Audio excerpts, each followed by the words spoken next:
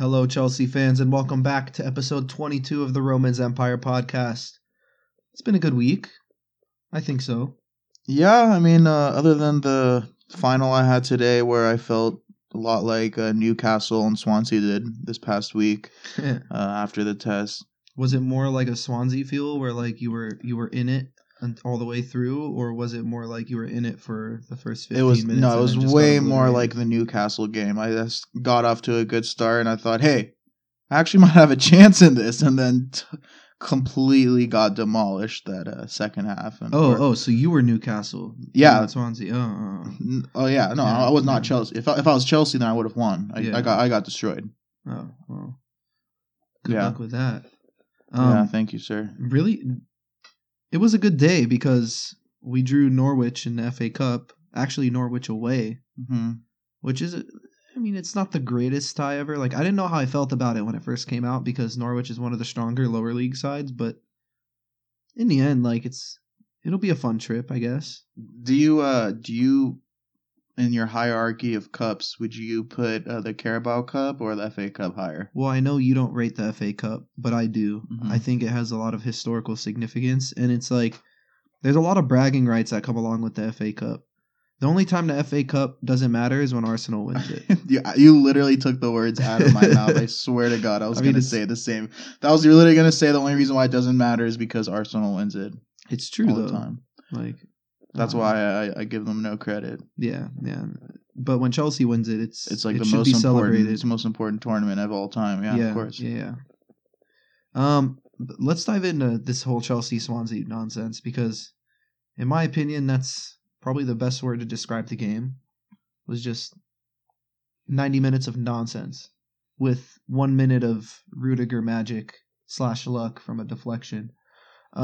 So starting lineup, we had Thibaut Courtois in goal, Rudiger, Cahill, and Christensen as our back three, Zappacosta, Marcos Alonso out wide, with a midfield pairing of Cesc and N'Golo Kante, with Willian and Pedro playing an inside forward role right behind Morata. So I do want to start by talking about the man of the match, Antonio Rudiger. He balled up this game. I think it was one of his strongest Chelsea performances as of now. But yeah, man, he finally netted his first Premier League goal, which is huge. A deflected N'Golo Kante cross in the 55th minute. I think it was more of like a shot, to be honest. It was a deflected shot. I think N'Golo Kante was going for goal. You do? Yeah. I thought he was clipping it in, and it just kind of like took whatever it was. It's possible. Whatever it was. I mean, obviously, we'll take what we can get. Yeah, Rudiger being benefiting from being in the right spot at the right time, but you know, covering that back post is, you're gonna get a deflection. Well, earlier this season, an article popped up that mentioned Rudiger playing as a striker through the youth ranks. Wow. So he does kind of that nose for a goal. Yeah. I guess that poaching ability is there, and we did kind of see it. Who did he score against at home? Was it against Roma? No, it wasn't against Roma. It was either against Atletico or... I think it was the Carabao Cup match. Oh, was it a Carabao Cup match? Okay. I'm pretty sure. You might be right. But whatever it was, I mean, I remember him scoring earlier at home, and it was kind of like another looping header from a really tough angle, too. But maybe this is something that we could see more of as the season progresses. I mean, this is one of my worries about having Cahill out of the side. I mean, especially as the club progresses and moves on. Next year, Cahill is going to be playing an even smaller role than he is now. But he's easily our most effective player in set pieces, Gary Cahill. I mean, now we have Rudiger, which is really comforting, I guess. But another thing I want to mention before we move on, he was so confident on the ball in this match. I mean, the passing, the dribbling, he had a couple take-ons that he completed, which were phenomenal. I mean, based on the progression we're seeing this season, do you see him being a major part of the squad moving forward? Is this a player that Antonio Conte looks at and says, you know what, he's going to be a stalwart 3, 4, 5 years down the line?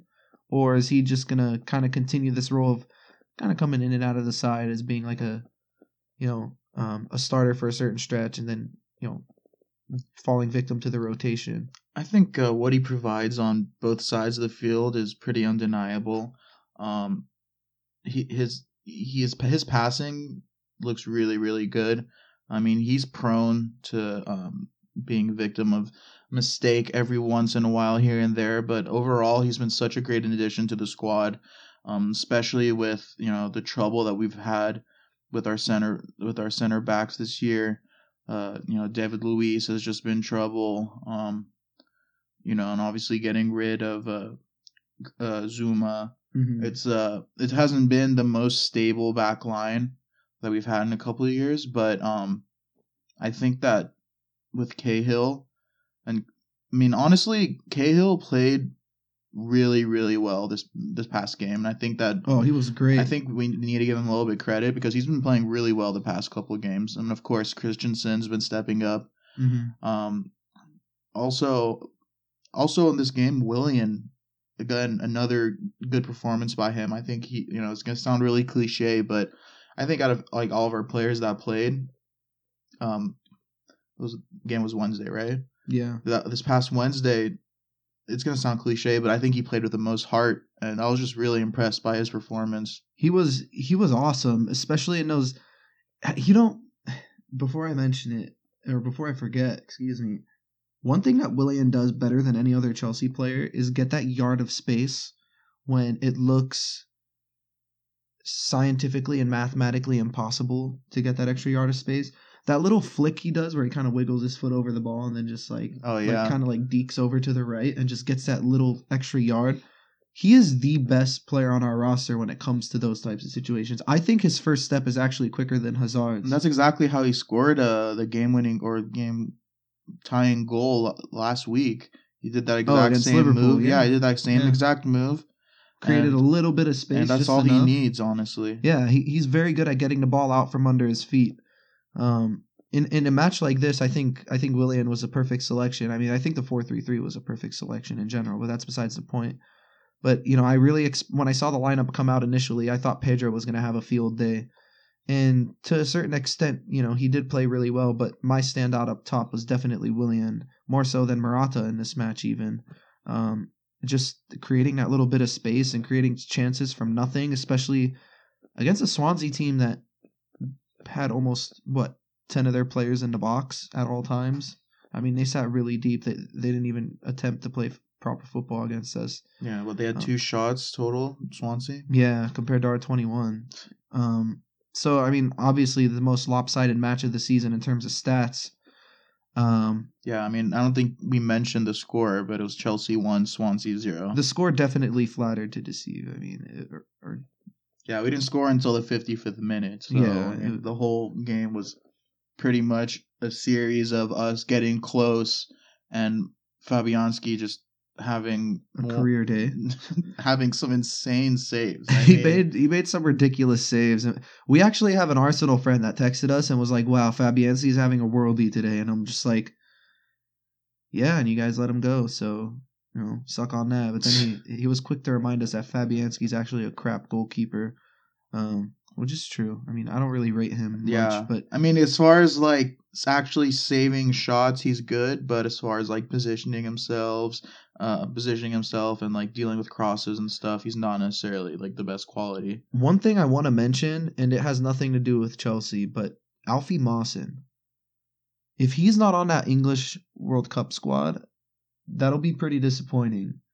He had an absolutely incredible match against us. I haven't seen a center back play that well against the Chelsea side in a really, really long time. He just looks really composed on the ball, 1v1 defending. He's great at tracking runners. He's big. He's physical. This is the type of guy that, at least when I was watching him, I don't see him playing at a small club like Swansea for much longer before one of the big boys decide to put in a bid. He looks like a quality center half.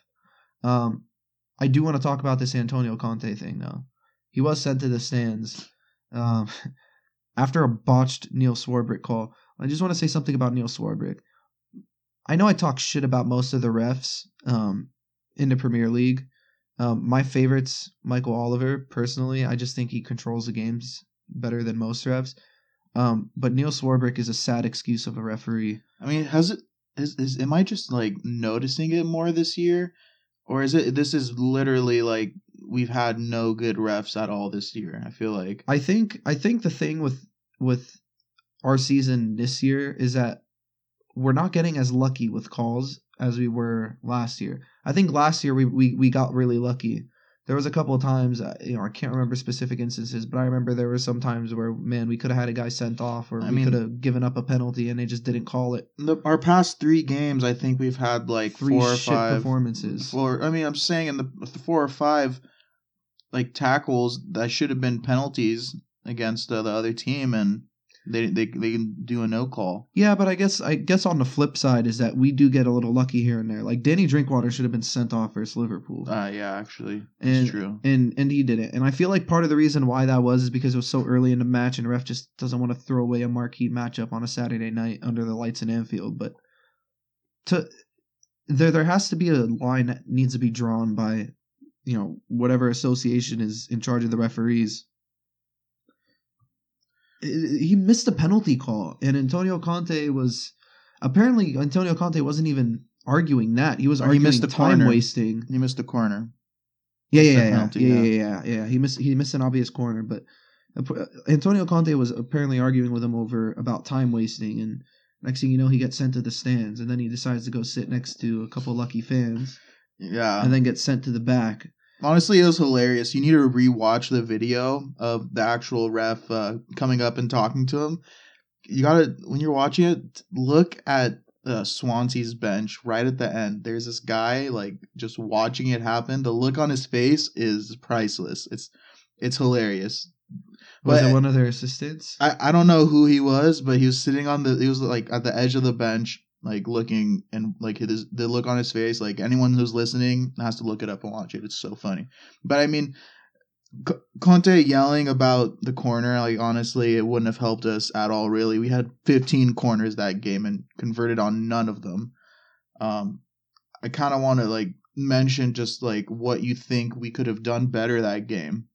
I mean, I think the obvious one is just the whole putting the ball in the back of the net business. Yeah, we weren't being clinical. We should have been way more clinical in this match. One thing that did kind of bother me as I was watching it was, I don't know, is it just me, or does sometimes the whole substitution business kind of irk you? Like, I feel like Antonio Conte should have brought Hazard on earlier on in the match. I mean, at least at the half. I don't see the difference in letting him get a 20-minute run out or a 45-minute run out. I still think that he's getting rest regardless. Mm-hmm. I think fatigue only really kicks in when you play a full 90, because, I mean, an hour and a half of football is a lot. But why not bring him on at the half? Like, he's in form. Clearly he's in form, and he's been our best player in the last month or two. Bring him on earlier, close the game out, let everyone relax. I don't know. Yeah, he's been very wishy-washy in bringing in subs, and like by the time he does bring them in, and it's not like in the situation when we're up and we want to bring out a starter to, like give him rest. It's more of the situations where we're in trouble and we need one of our starters to come in, and he puts one of them in, but it's like there's only like 10 minutes left in the game, so really, what is he going to do? It happened with Fabregas against Liverpool. I feel like if we sub Fabregas in maybe 5 or 10 minutes earlier, we would have won that game easily. Yeah. If there was 5 more minutes of added time, we probably would have scored again. I mean, it's very frustrating, and I still think that Conte goes out to win matches initially, but, when it does come down to it and he takes a game situation, into consideration, I feel like he does get pragmatic as the match goes on if the result isn't going his way. Yeah, but maybe some awareness of that a little bit sooner than, the 80th minute would be nice. Yeah. I kind of want to mention Zappacosta's performance because, again, another match of his where, his talk when we first got him, the talk of the town was pretty much, how it was amazing at setting up his crosses. He's one of the main contributing factors to Belotti's amazing season this past season, assisting on so many of his goals. And really, I mean, I talked about it last week too. He's been crossing the ball a lot. He's been in the positions, but his crosses have not been quality. They've been very inaccurate. I mean, you can tell the difference between a good cross and a bad cross when you see Zappacosta play, and then when you watch when you watch Victor Moses play. I mean, not this game, but in the next game, that the cross against Newcastle, that was like spot on right there. I don't know about that. I mean, we always talk about this grace period of players that come into the Premier League. They need like a certain amount of allotted time to just kind of like, get some experience under their belt and get used to the pace of the match. I think part of Zappacosta's performances is a result of him still trying to get used to the league. And I'm not going to use this next excuse as an excuse, but it's just a thought. The pitch sizes in the Premier League are a lot smaller than they are in other places in Europe where they have full-size stadiums with tracks around them. Even if it is a few meters or so, like the field, the pitches are a little bit smaller. I mean, that's a fact. But maybe that has like a little contributing factor to do with it. I mean, the increased athleticism in the league and the actual pitch size. Yeah, I mean, that but has a little bit to do with it. That would make sense. I mean, the athleticism, if he wasn't able to create these chances, but I mean, he's a lot faster than most of the players. I mean, like he's got when he's at full speed, he is really. I think he's faster than Victor Moses at full speed. Yeah, it's very deceiving. His looks, like he doesn't look like he's that fast for some reason, but he is. And I mean, he's getting to the spots that he needs to be on the field to, give a quality cross in, but that hasn't been the case so far this season. But I mean, I think he'll pick it up. That's why we brought him in, I think, and he hasn't been doing exactly the thing that we brought him in to do. Well, before we move on to this Newcastle game and praise Victor Moses, we should talk about Victor Moses' substitute performance in the Swansea match. I don't think I've seen a substitute come onto the field from any team in any league, in any game I've ever watched, and give the ball away more than Victor Moses did. It was very, very discouraging, to say the least, right? Yeah, I mean, I thought, watching this game, I just thought, wow, he's going to need a couple more games and, maybe play in like a cup match just to, I don't know if he's ready to play in a Premier League game just to, because he's coming back from injury. It's kind of, it's expected for someone to play like that, but he was out there looking like a real Renato Sanchez at times. This Renato Sanchez kid, I mean, played so well from the Euros, man. He's so good. Everyone was hyped, so hyped. He was one of the first players I bought in FIFA 16 or FIFA 17 when a transfer window opened. I was like, ooh, this kid has a lot of potential. But what the hell is going on with him? Like, it's honestly one of the biggest mysteries of football. And the sad thing is, you watch him and you watch the actual player and not the performance, and you think to yourself, wow, he has everything in his locker. But the performances are just not showing. I don't know. It's. I think the play of the match was definitely his pass to the Carabao logo. Oh, that was great. Yeah, that was spot fantastic. on. Yeah, spot on. Literally to nobody. It was like 10 yards behind his teammate. But he hit the logo spot on. Yeah, it was perfect.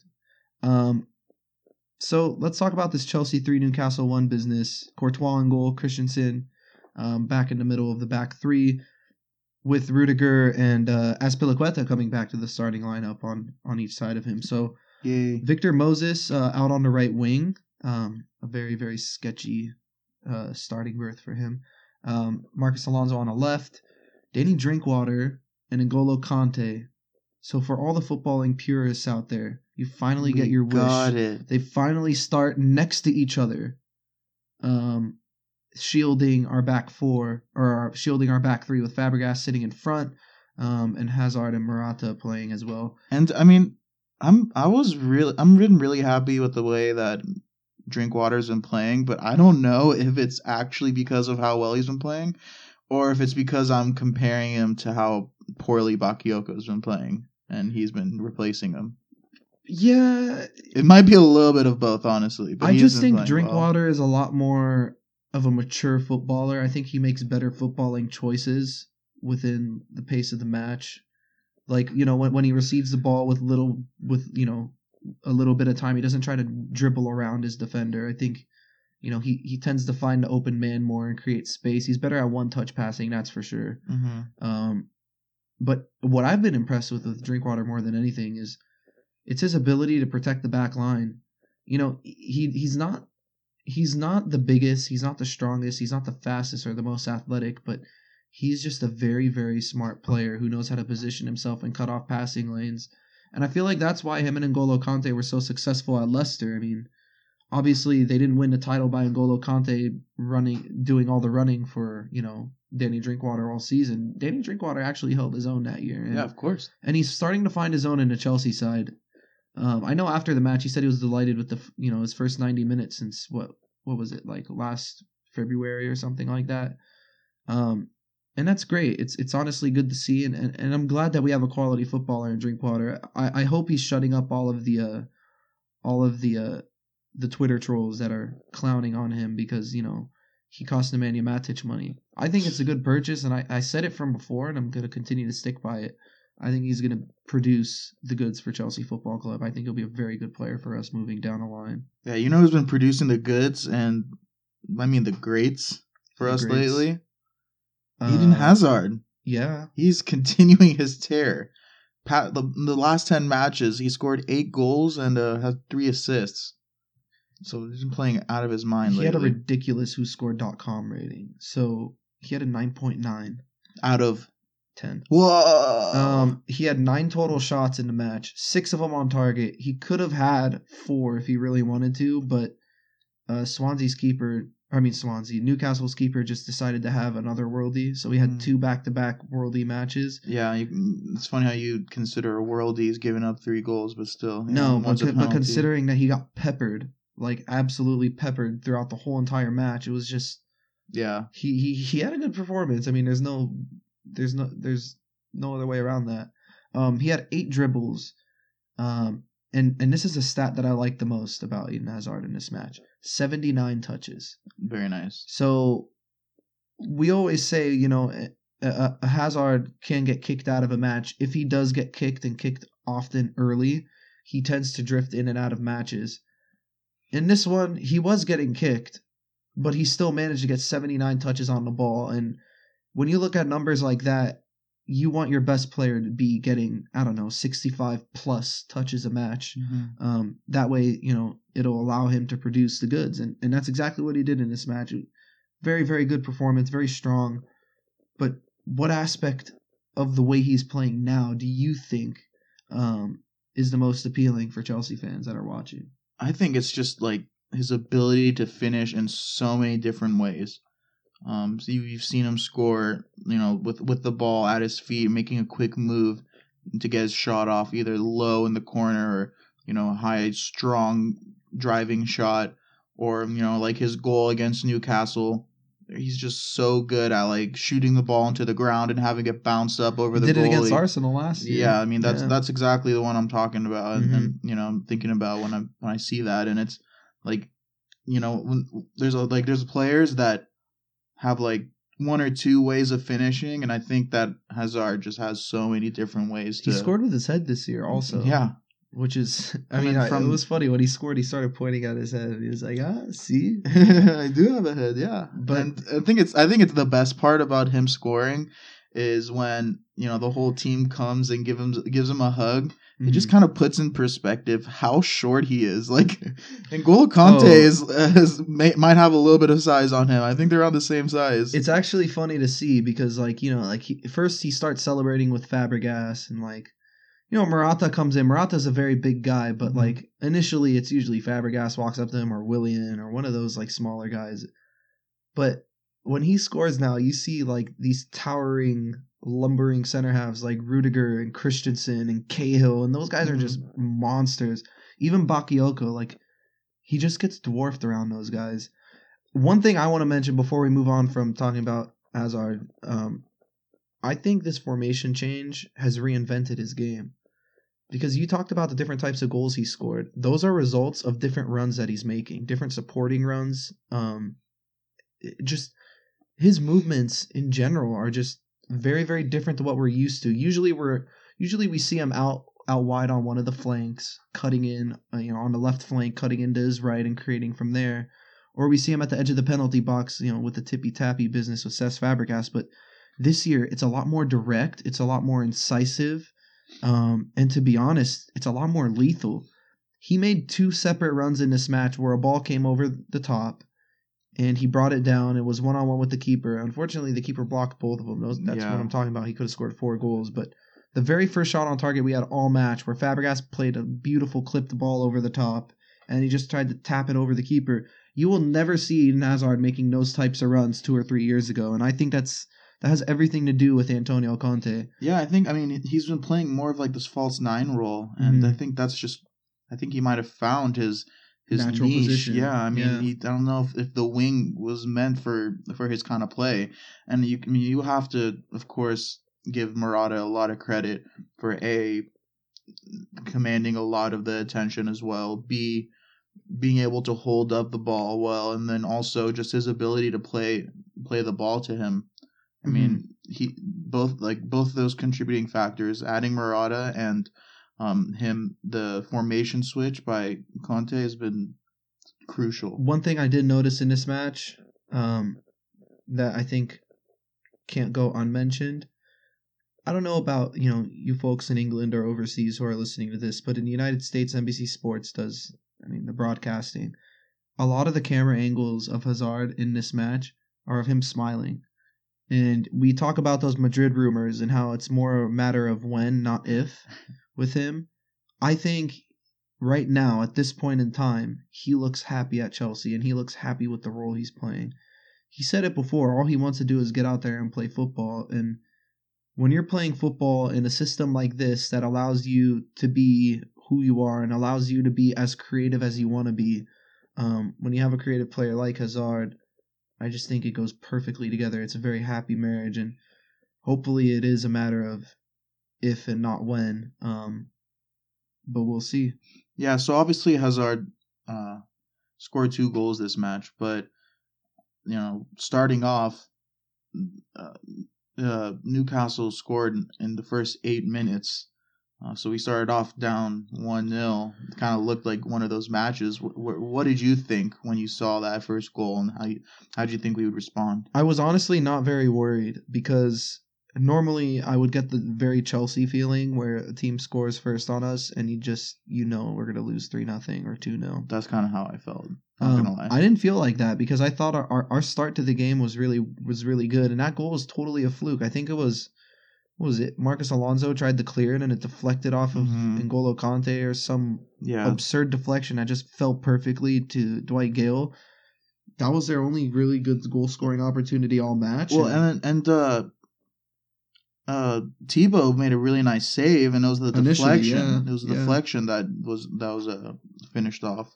Well, rebound. I think if you just look at the rest of their performance, it kind of tells the story of the match. 66% possession, 23 shots, 9 of them on target, a total of 943 total touches, 744 of them passes. Just looking at those numbers, the proof is in the pudding, for lack of a better phrase. Like, we dominated this match in every single way. I think that these are the kinds of games that define whether a team is elite or not, because grind it out. Yeah, usually when a team goes down really early, it's hard. It's really hard to like get the morale back. But I think like them scoring kind of pissed off everyone on our team. Was like, we're not gonna let them just like walk all over us and score off a stupid deflection goal. We're going to destroy them. And it's not going to be like one of those Swansea matches where we dominate them and only win 1-0. We're actually going to destroy them. I just like the response. I think the team was very frustrated by the Swansea match, even though we walked away with all 3 points. And I think we came out with a goal in mind, and the team wasn't going to settle for anything less. And it was honestly great to see. But this obviously, it attests to Conte's, locker room presence and dressing room presence. This team very, very rarely doesn't look hyped for a game. And in the Newcastle match was no different. We came out strong. We conceded a goal early, but that didn't bring us down. We finished off strong, and it easily could have been 5-1 or 6-1. But you want to talk about someone that came back and played really well. Victor Moses. We're finally done talking shit about you. Welcome back. Was a man on a mission, dude. Honestly, 4 shots, one of them on target, won 2 aerials, a key pass, which turned out to be an assist, with an 85% pass success rate. I just want to say something before we even start. Matt Ritchie is not a left wing back, and Rafa Benitez has no defensive bones in his body, because it doesn't take a very smart manager to realize that an attacking talent like Matt Ritchie is being completely wasted on the left-hand side playing wing back, chasing around Victor Moses all match. What a bonehead move on his part. Yeah, okay. I mean, you said it best. Rafa does not have a defensive bone in his body. He just hasn't been able to figure that out his whole career. There's literally nothing, and that's like the one pitfall of his whole career, is that like he cannot set teams up defensively. And in a match like this where you're playing against the champions of England, like, you're going into their stomping ground. What makes you think that playing proper football is going to get you a result there? I mean, especially after watching the Swansea match, Swansea played very defensive, and they were in the match the whole entire time. Even though we were dominating, they still had a chance. Rafa Benitez never gave Newcastle that chance. Yeah, they nicked their early goal. That was a fluke, and everyone saw that. But then we put in 2 in a span of 11 minutes. It only took us 8 minutes to respond. That's just no defensive bones in your body. Like, I don't know how else to say it. Yeah, anyways. Enough of Rafa. Let's get back to Victor Moses, because I kind of want to talk about, first of all, that cross to Murata. That was probably the cross of the season, right? I mean, besides Zappacosta's against Karabakh. You mean the goal? Or Williams cross, yeah. All 3 of them ended up in goals, but only one of them was an assist. But it was this is exactly what I want to see from a wing back, the ability to cross that ball in, because when we have a guy like Murata, who loves to score by his head and almost exclusively scores with his head, that's the kind of thing that we need. And I mean, we're fortunate that like 2 defenders barely missed the ball, but it was like just spot on. I mean, how important is a guy like Victor Moses to our squad? To our squad, I mean, he's basically irreplaceable. We talked about Zappacosta earlier, and he's more of a natural defender, right? He's more of a straight line sprinter, natural defender who just likes to whip crosses in. Whereas we have a Victor Moses type player who maybe defensively is shaky at times, but he's a natural winger, and he just loves to have the ball at his feet with a bunch of green grass in front of him, and in 1v1 situations. And we isolated him on that side against Matt Ritchie, and he ripped him to shreds every single time. Matt Ritchie had no idea. There was one point where Victor Moses received the ball in the first half, and Matt Ritchie is maybe standing 8 yards away from him, and it looked like he was trembling. His feet were moving. He kept changing his angle that he wanted to defend Victor Moses with, and that's what we need. We need a player who poses that threat to just run at people and just absolutely destroy them. Yeah, definitely the different option than when we have Zappacosta out there. Zappacosta is more of like defensive, like solid defensively. Moses provides that more fluid attack. Mm-hmm. Out of the 2, which one do you prefer in our best starting 11? Well, we won the league with Victor Moses. Yeah, and it wasn't even winning the league that sold me on him, to be completely honest. I was sold on him after the Atletico match, this past Champions League or whatever. The last time he played, the last time we played Atletico. That was hard to say, but the last time we played Atletico, Victor Moses balled up, man. He was everywhere on the pitch that game, creating chances, solid defensively. He bossed Felipe Luis that match, and to be honest, it's not easy bossing a player of that quality. I'm just so happy to have him back. Yeah. It's honestly, I didn't realize how much I missed him until he came back and I saw him in this match. I take Victor Moses just because of the way he complements Marcos Alonso. Marcos Alonso is more of a Zappacosta type, where he's solid defensively, good in the air, and is only good for whipping and crosses attacking wise, besides like hitting the occasional free kick. You don't need the same player on both sides. No, Victor Moses gives you something different if you want to go with a more direct approach, you obviously go with Victor Moses type player. So But that's what I would do. You know how much Conte loves his defense, so I mean, what we prefer is not necessarily what the boss prefers. No, I mean besides the whole Victor Moses thing and the Hazard thing, I mean there really wasn't much left in the match. Our defense looked extremely solid, and we don't talk about him much. He's kind of become our unsung hero. But Andreas Christensen played a phenomenal match yet again. Great week. A great week. I mean, ever since he came into the starting 11, I know it's not in a script, Sam, and I don't really care. I'm going to ask it anyways because I think it's a great question to ask at this point in time. Do you even think David Luiz will have a chance at getting a starting spot back? I don't think so. I mean, maybe for certain games, but like our best, he's not in our top 4 best center backs right now. Yeah, I mean, yeah. I'd put Rudiger over him. Yeah, in terms of form, I'd take Cahill over him and Aspie. Obviously you take Aspie over him. So yeah, I mean, if you're rotating them, then I don't know where David Luiz falls in. I mean, maybe you want to sit 2 guys and play Rudiger and David Luiz at the same time, but I think they both are kind of like the same type of defender.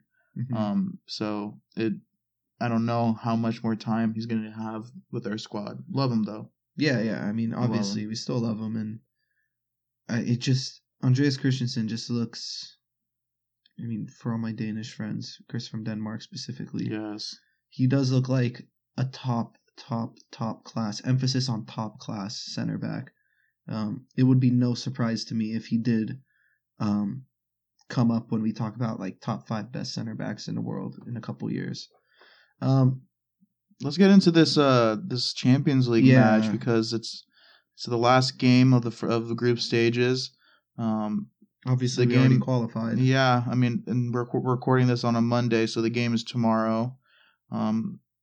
We get to host Atletico, and I think our first leg against Atletico was probably one of our most impressive performances of the season. And for that to come in a Champions League match, I think that it's so important that we've had these past 2 games, and coming into this game on Tuesday, I think we're in really, really good form. Mm-hmm. High on confidence too. Yeah. So what do you think we need to do to win this game? Well, I think the first thing that we need to talk about is Atletico's threat and how to neutralize it. Their only threat really is through Antoine Griezmann. If we can neutralize Antoine Griezmann like we did in the first leg, I think we'll be fine. Obviously, he scored on us, but it was a penalty. And besides that penalty, that whole match, he didn't really have a sniff at goal. He didn't have any key passes. He wasn't really taking players on, and he wasn't himself. And we really disturbed him in that respect. And I think in a match like this, where we play Atletico again, I think Diego Simeone's going to try and be a little bit more creative in the way he deploys Griezmann. And I think Antonio Conte needs to be wary of it and needs to neutralize that threat. Obviously, Griezmann's their main threat, but I think a big way of neutralizing his threat is by bringing in our wing backs and by playing them extremely, extremely wide. That way it gives us more defensive cover for one, but they also got to be ready to run because that counterattack is going to be on for Atletico. That's their only means of scoring, really. Yeah, I mean, they earlier this season they had real trouble scoring goals, but they've scored 12 goals in the past 4 matches. They've scored 10 in the past 3 matches. They seem like the only team in La Liga that's not currently floundering or wavering in any way. I mean, Valencia, Real Madrid, and Barcelona have all been recently dropping points, and Atleti has still been taking all 3. Mm-hmm. They're sitting 3rd right now, Premier League. I mean, in La Liga right now, but I mean, well, that's just because Valencia has just had an absurd season so far. Yeah. Somehow Simone Zaza, is turned into a footballer overnight after that ridiculous penalty in the Euros. Mm-hmm. Yeah, but Atletico, of course, I mean, their main focus their identity has never been their goal scoring. It's been their defense. Yeah. And this team, they love to sit back. They love to absorb pressure. They have a world-class back line. They have a capability to making the field very, very compact. We talked about it last time he played them. It's so crucial that our wingbacks come out to play, and I think that this is going to be a game where if we end up starting Victor Moses again, even though it might be on short rest, I think it's going to be like this could be a game where he really flourishes and shows off his ability. Yeah, I think Victor Moses is going to be crucial in this match. I think he gets the start, to be honest, just because he has that ability to take defenders one-on-one and create a little bit of space to whip a ball into a dangerous area, whereas, like we said, Zappacosta is a lot more, he's very one-dimensional in that respect. He just kind of kicks the ball past defenders and sends in a cross, where Victor Moses could, break apart a defense with his dribbling ability alone.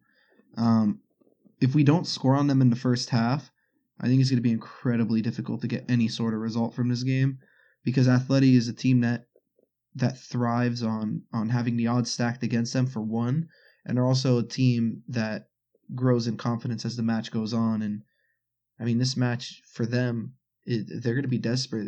They're going to be fighting for their lives. Mm-hmm. We have to go out there and do the same. Yeah, because right now they're sitting in third. And they have a chance to still qualify should Roma drop points against Karabag. Mm-hmm. So I mean, and it seems like it wouldn't be a Champions League knockout stage without Atletico Madrid. So I mean, it just wouldn't feel right. Right, and so they're definitely in a never say die attitude right now, and that's how it is with all of Diego Simeone teams, right? That's true. I honestly would love to see him in the Premier League, but I would hate to see him on the opposite touchline. Like, it would be scary. It would be really, really scary. But score predictions going into this, what are you thinking? I mean, obviously Roma's favored to beat Karabag, so they are playing in Rome in that match also. So if that result does go Chelsea's way, obviously Atleti is going to take note of it, and maybe their performance will drop off. Hopefully Roma kills off the Karabag match by halftime. Mm-hmm. So Atleti comes back and says, shit, now we have to score 4 goals and beat Chelsea. Mm-hmm. Which not going to happen. Yeah. I don't want to curse it, but I mean, score predictions. I mean, just based on face value, without situations, without external situations. Well, I mean, I think that you do have to put in the external situation because they need a win. And they're not going to play conservative. They're not going to play for a draw or anything like that. So I think that this is going to leave them a little bit exposed. And I think Chelsea is going to come up with a 2-0, maybe 3-0 lead and win. Wow. Yeah, I'm actually expecting us to play really well. Yeah, the way our defense has been playing lately, the only goal was, a lucky deflection for both the Liverpool goal and for the Newcastle goal. They've been the lucky deflections. But I think if we keep down the mistakes, we'll be able to shut them down for sure. I'm going to go with the Danny Drinkwater first Chelsea goal. I'm going to go 1-0 Chelsea. I just think that this is going to be one of those games where Conte's going to be wary of the weekend matchup. He's going to put out a strong side, but they're the ones with the pressure on them. So I think we are going to be sort of pragmatic in this game. He's going to know that Atletico is going to attempt to come on to us, and I think we're going to hit him on the counter. I think Danny Drinkwater has been making a lot of great late runs, and I'm going to go 1-0. Danny Drinkwater. Hopefully he'll make me drink some beer. But we'll see. Moving on. That wasn't funny? That wasn't good? I did smirk. You didn't hear that on the podcast? Yeah, but come on, guys. We're gonna lose listeners if my jokes remain the same. It's Don't worry, I'm carrying the put the humor. podcast on your back. Yeah, I'm carrying the humor. You got the brains, and I got the looks and the humor. Oh yeah. Sure. Yeah, and definitely they know exactly what I look like. Yeah, if you had the looks, if I had to compare you to a soccer player looks wise, I'd probably, I don't know. Fernando Torres, right? Yeah, David Beckham. No, I'm thinking of more like a Julian Lescott. All right, West Ham. Yeah, let's talk about West Ham. So, London derby, obviously. Chelsea will be traveling to the London Stadium for this. It's going to be heated. It's going to be bloody. There's going to be controversy. There's going to be cards. there's going to be about 4 or 5 West Ham fans getting arrested. And there's going to be one ginger center back, and there's going to be one extremely good-looking striker. And I'm not talking about Andy Carroll. No, I don't think anyone thought you were talking about Andy Carroll. Andy Carroll looks like a woman, kind of like an ugly woman. He's very pretty, right? Like he's not good-looking. Like usually when you see a guy, you go, "Oh, he's good-looking." Andy Carroll's very pretty. I don't know. He's just very feminine-looking. He could definitely, do that whole Caitlyn Jenner thing. He can get it, right? Yeah. Okay. Not. So let's talk about our record versus West Ham. I mean, in the past, we played them 109 times. 49 of them wins, 20 of them draws, 39 of them losses. I do think that's irrelevant, though, Sam, because their last 6 Premier League fixtures have been absolutely dreadful. Draw, loss, loss, draw, loss, loss. That could be a song. It could be a song, and it could mean relegation for them. They're sitting in 19th. They conceded 32 goals in the last 15 matches. That makes them the worst defense in the whole division. Ooh. How could a team that adds Chicharito and really, I mean, they added quality. They added Marco Arnautovic. Yeah, how can this team be lined up for relegation? Yeah. I mean, it's the defense. You already said it. You can't win if you're letting up more goals than you score. I'll tell you what the problem is. The problem is they let Slavan Bilic stay on too long, and they only added to that problem by hiring arguably the worst manager in English football at the moment in terms of form in David Moyes. Why? Yeah, it doesn't make sense. Yeah, I don't understand this, man. Why not bring back Big Sam? Because he's a pro at keeping teams up. I don't know. I don't get it. There's some managerial appointments where I just think to myself, how do these guys still have jobs? Give someone else a chance. Maybe someone on a small time podcast that gets between 150 to 200 listeners a week. That lives in Los Angeles. Ooh. Fairly good looking, right? Talking about me, right? I feel like I can do a better job at managing a football club than David Moyes. I really, really genuinely feel that way, and that's not a fluke. It's just fact. I don't know. Where is he? He was at Sunderland last year, right? He was at Sunderland. And then after the appointment in Man United, he was in Real Sociedad. David Moyes. That was his David Moyes. That was his name. But I mean, just talk about their shitty defense. Fabregas, Hazard, and Morata. If they do get the start, a part of me does think 3-4-3 for this match with Willian and Pedro. But regardless, I think we should be able to feast on this backline because they have gaps so wide and so many channels that they allow other teams to run into. Maybe we get all 3 points from this game. Maybe it's easy, but at the same time, it's a London derby, and West Ham always comes to play against us specifically. I don't think we like each other very much. I mean, besides taking advantage of their crap defense, well, what else do you think is important to note going into this match? I mean, David Moyes, like we've as if we haven't talked enough shit about him. On the defensive side, on the offensive side, they're definitely not known for being prolific. Yeah, for not being intricate. They just deliver a bunch of long balls, over and over again. I mean, who wouldn't with a big guy like Andy Carroll up top? Probably one of the best players when it comes to knocking the down ball into the penalty area. As pretty as he is, and as much as I hate him, it's gonna give Chelsea a tough time, that back line. But I mean, I think this we might be seeing a back line consisting of Cahill, Rudiger, and Christensen again. Just to get that size factor. Yeah, exactly. Because I mean I think that's really their only plan of attack. And, Chicharito, he scored 4 goals this season, but still, I think Andy Carroll is their main weapon. Mm-hmm. I mean, like I said, it's most likely going to be a bloodbath. London derbies are never pretty. They're never... I mean, sometimes they may be aesthetically pleasing to the neutral, but West Ham specifically, I mean, if it's not their players,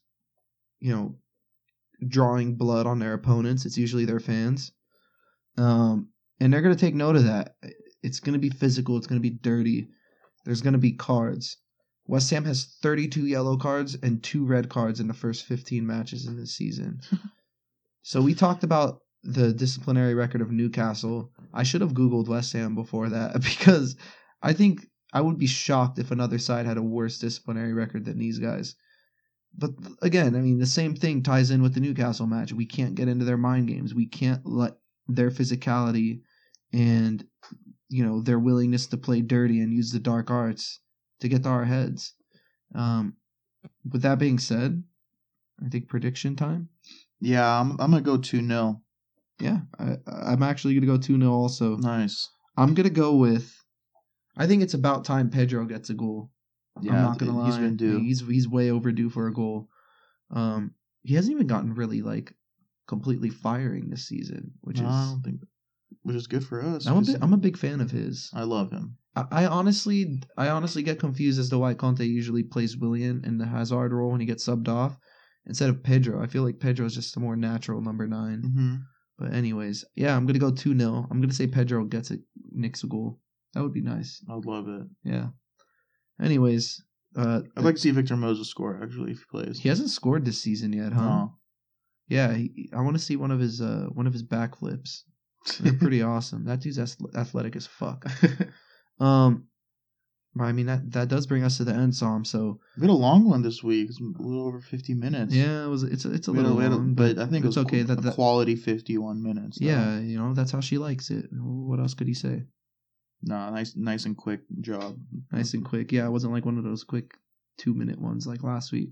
I said too much. Make sure to follow us on Twitter at RomansEmpirePod. Email us RomansEmpirePod@gmail.com. Look for us on SoundCloud, iTunes. Shout us out. Let us know what you think. You probably saw us get banned on Reddit recently. Fuck yeah. Damn, did we really? We did get banned on Reddit. We got banned for 14 days, and then I wound up talking to the moderator. He was really cool. But then a different moderator hit me up and said, yo, that's it. You guys are finished. And I said, for good? Oh my God. I don't know if we're finished for good. I have to double check, but we've been off the Reddit game for a while. But I saw a couple of you guys. You did shout us out on Reddit as a recommendation, and that's awesome. Yeah, you guys got to advertise for us. Yeah, we're out of the game. Yeah, we are deeply out of the game. But that's not going to stop us, right? No, won't. No, it ain't. Can't stop, won't stop. Anyways, I'll see you guys next week. Until then, keep the blue flag flying high.